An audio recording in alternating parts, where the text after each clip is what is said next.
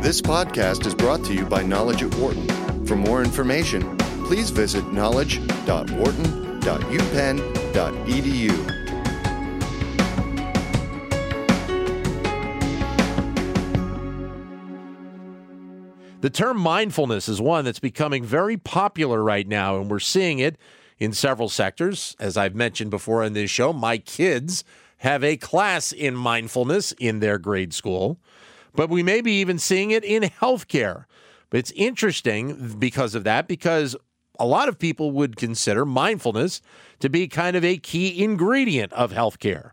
Dr. Ronald Epstein of the University of Rochester has written a book about this trend called Attending: Medicine, Mindfulness, and Humanity. And he joins us on the show right now. Ron, great to have you on. Great to have you. Great to be here, Dan. Thank you. Yeah. As I said at the top, a lot of people, I think, and this went through my mind when I started going through your book, is why hasn't mindfulness kind of been a part of the medical field for, going back as long as we can think? Well, it kind of has and it hasn't. Okay. There are references even to the ancient Greeks that there were statements saying that a doctor needs to know him or herself through and through in order to better take care of patients. But I think that's always been an undercurrent in medicine because we're so focused on other people, on patients, on people who are suffering. So the idea of bringing this book forward even more so now, what was kind of the tipping point to do that at this point? Well, for me, it was that mindfulness and self-awareness was always part of my life from a very young age, but it wasn't until I'd been in practice for about 10 years that I realized that this was a fundamental and missing ingredient in medical education and medical practice, and that the public needed to hear about it. Is it, in terms of it being, as you said, a missing ingredient from the education part of medicine, is it something that a lot of these institutions are realizing now and that they are starting to incorporate at this point? I think more and more. Most medical schools now have at least an elective opportunity for medical students to participate in some kind of mindfulness workshop or mindfulness course. And at a few medical schools, including ours, there's some required content for all students. And then as people go on through training, there are more and more opportunities for practicing physicians to learn to be more mindful, to be more attentive, to be more present. So it clearly is a wave that's moving across the country. As you said before, this is something that has kind of been in your mind for quite some time. And in fact, you lay out instances, I guess, when you were, going through your learning stages as a doctor, of other doctors that you saw that made mistakes because of these types of errors. Well, there are kind of the big and obvious mistakes. And when I was a third-year student, I noticed a physician who basically ignored something that was completely obvious within the operating field, partially because it was something that was surprising. It was something that he wasn't expecting. And it reminded me many years later of that video that's gone viral where people are playing basketball and then a gorilla comes across the screen, and half of people don't even see the gorilla. And so this invisible gorilla in medicine is not only in the operating room, but it's also in the clinic. So I noticed that doctors pay attention to certain symptoms more than others, right, tend to ignore things that later seem obvious and are often keys to understanding what's going on with patients. So this is obviously something, it sounds like, that is, it can be a personal issue from doctor to doctor. Obviously, some are more aware of it than others. I think so, and it's really an ability to be aware of yourself while being aware of what's going on outside. 844-WHARTON is the number to give us a call. 844-942-7866 is the number to join in. As I mentioned at the top, my kids who are 10 and 8 years old actually are having a mindfulness class in their school this year, which kind of caught me off guard.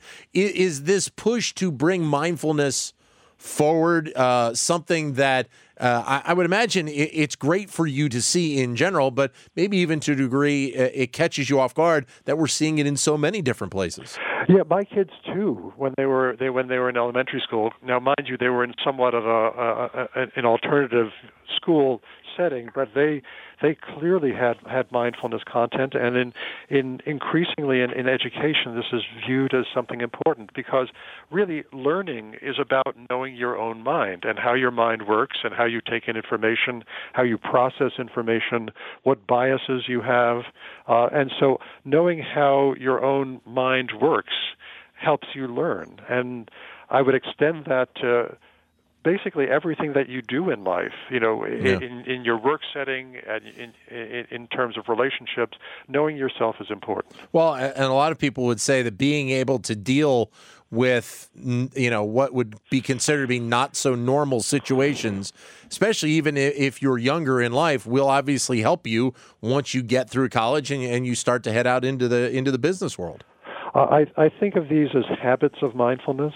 It's not that you just do mindfulness, or you sit on a cushion, or you do meditation, or you take a mindful attitude, but it becomes a habit. It becomes the way that you deal with the world in general. Well, the research that you did in putting this together, you kind of had a very broad look at this from a variety of different angles. You mentioned in here about experiences with Zen in terms of understanding mindfulness better. My interest in the mind really goes back to when I was a teenager, and I studied Zen Buddhism, and then eventually ended up at a Zen center in California for a few months, which was a really formative time for me.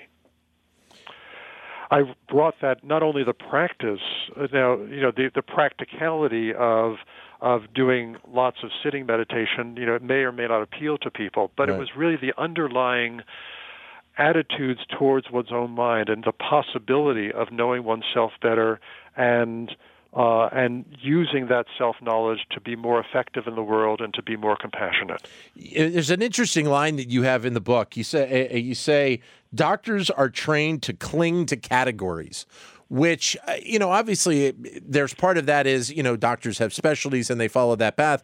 But it sounds like to a degree that doctors themselves can be their own worst enemy of kind of cutting or holding in their thinking in terms of maybe a potential disease that somebody has, or, a potential problem that may be down the line for a person.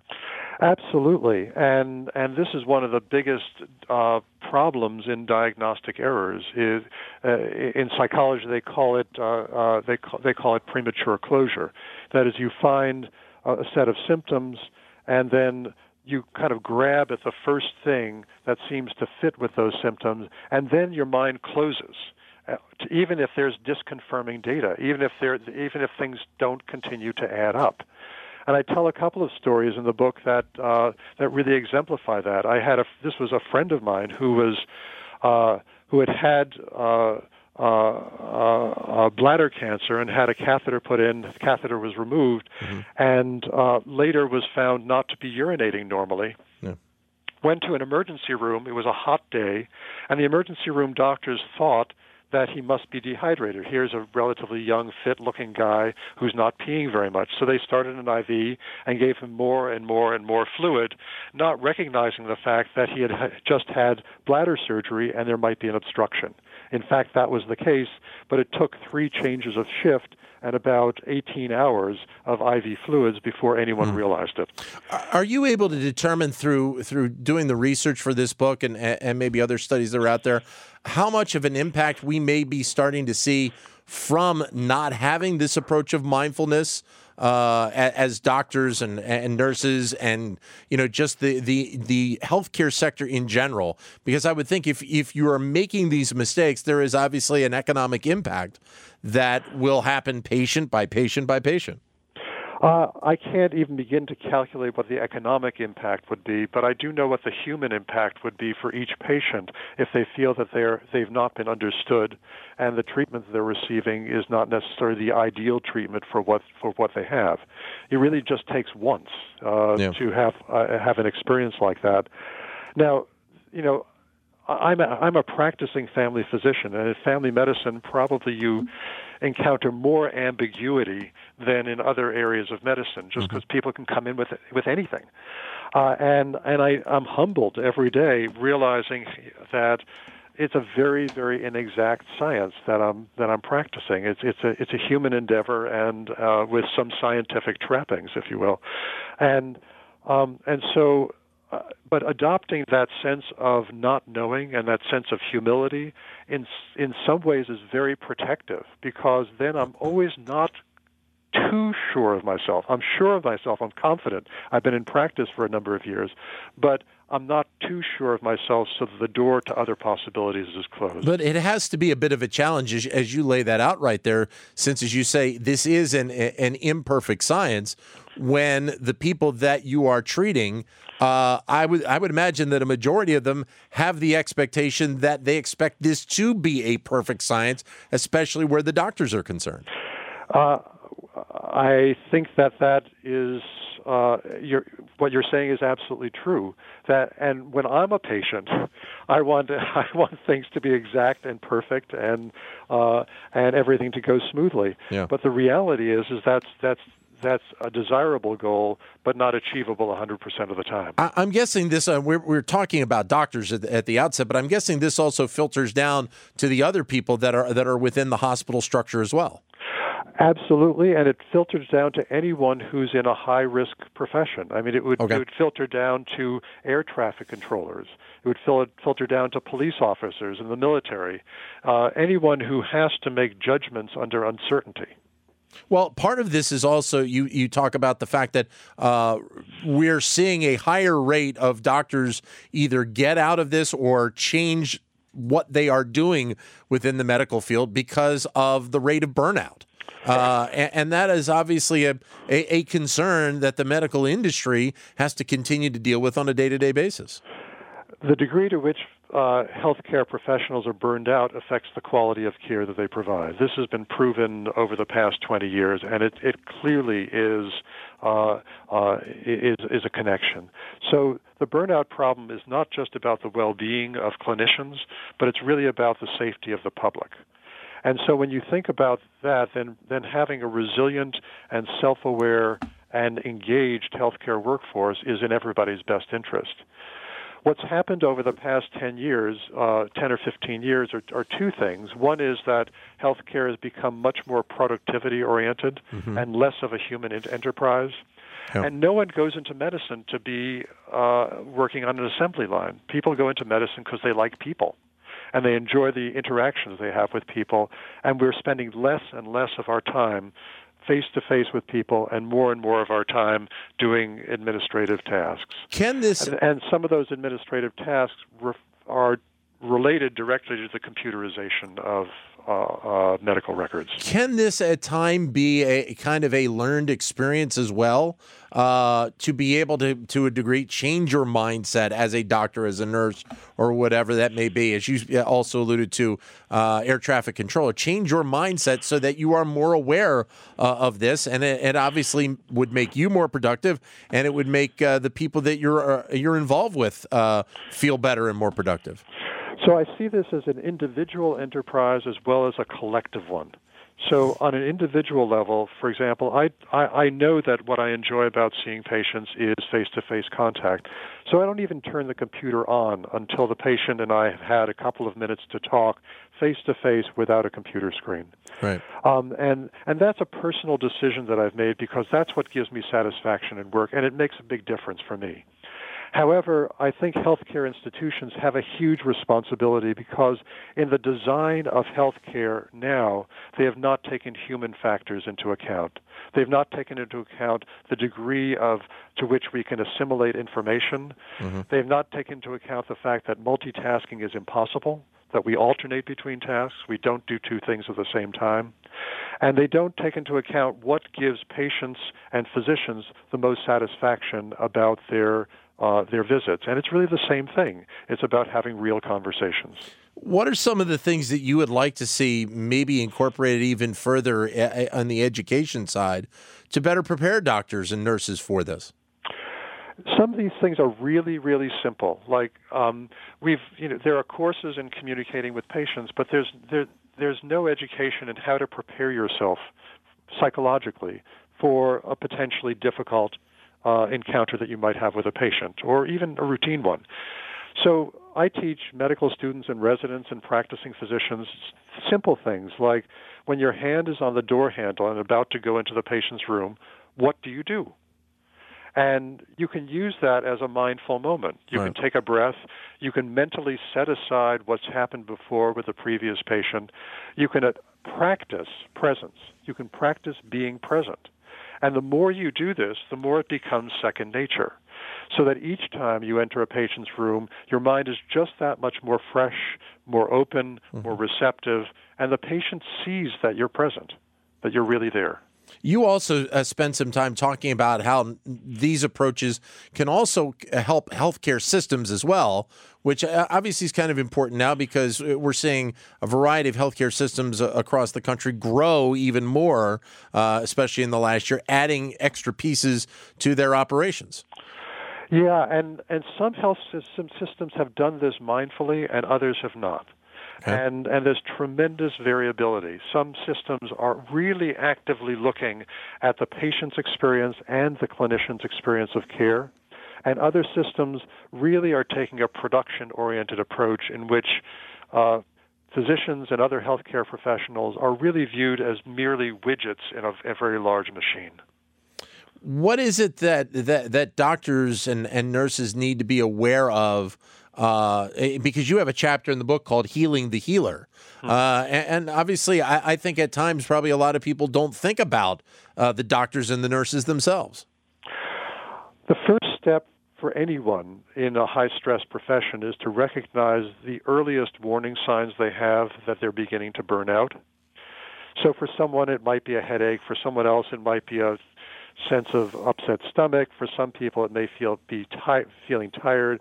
Some people might not sleep as well. Some people might make more typos when they're typing in the computer. And if you can recognize when you're beginning to burn out and what those signs are, then you can begin to take action before things get out of hand. So that's just one thing. Again, I'm just giving you simple tools. Yeah. Because I think it's a collection of these simple actions that you can take during the workday that can make a difference. But if you get to a point like that where, as you alluded to, making more typos than normal and you start to feel it, what then is the course of action? Sometimes the solutions are simple, like finding just reminding yourself to slow down, or finding a quieter place to work where you're less likely to be distracted, or taking a break. Or doing something to help you connect better to the work that you're doing. So it doesn't have to be a more extended pull away from that job. I mean, it could be. It could be just as simple as realizing that you're at a point where you need to take a vacation or a couple of days. Absolutely, and or even a mini vacation. I mean, if I finish seeing patients at 7 at night and I'm exhausted and beginning to see double, I'll say, well, wait a second. Finishing these chart notes, I could try to do this now, and possibly risk making some errors, or I can just leave it till early the next morning and finish them then. The thing is that without that awareness, then you keep plowing ahead, and you feel worse about yourself, and the work that you do is of lower quality. So it's just that becoming aware, and I call it turning towards, because it means that these are not pleasant feelings when you're beginning to feel burned out, but if you push them away and don't acknowledge them, it's just going to get worse. One of the things you bring up is you talk about doctors being able to practice compassion, which is something, again, going back to the outset of our conversation. A lot of people think, well, why aren't doctors or nurses compassionate all the time?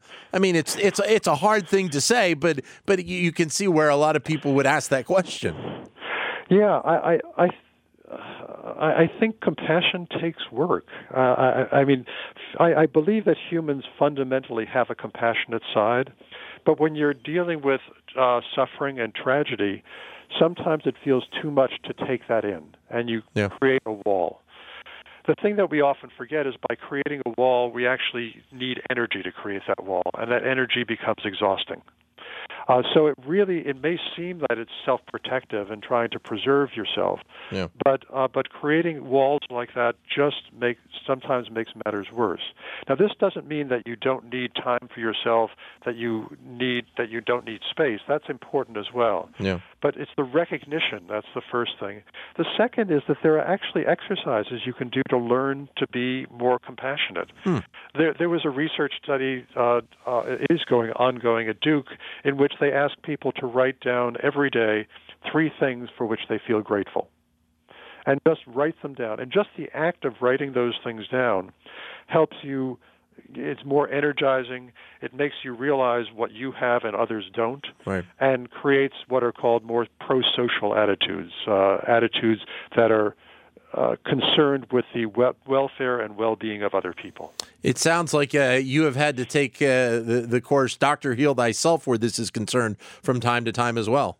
We all do. Yeah, that's the little secret. We all do. Ron, great to have you on the show. Thank you very much for joining us today. It's a very entertaining and interesting book. Thank you very much for giving us your time today. Thank you so much for having me. Thank you. All the best. Dr. Ronald Epstein from the University of Rochester. The book that he has put together is called Attending Medicine, Mindfulness, and Humanity. It is available in bookstores and available online right now. For more business news and analysis from Knowledge at Wharton, please visit knowledge.wharton.upenn.edu.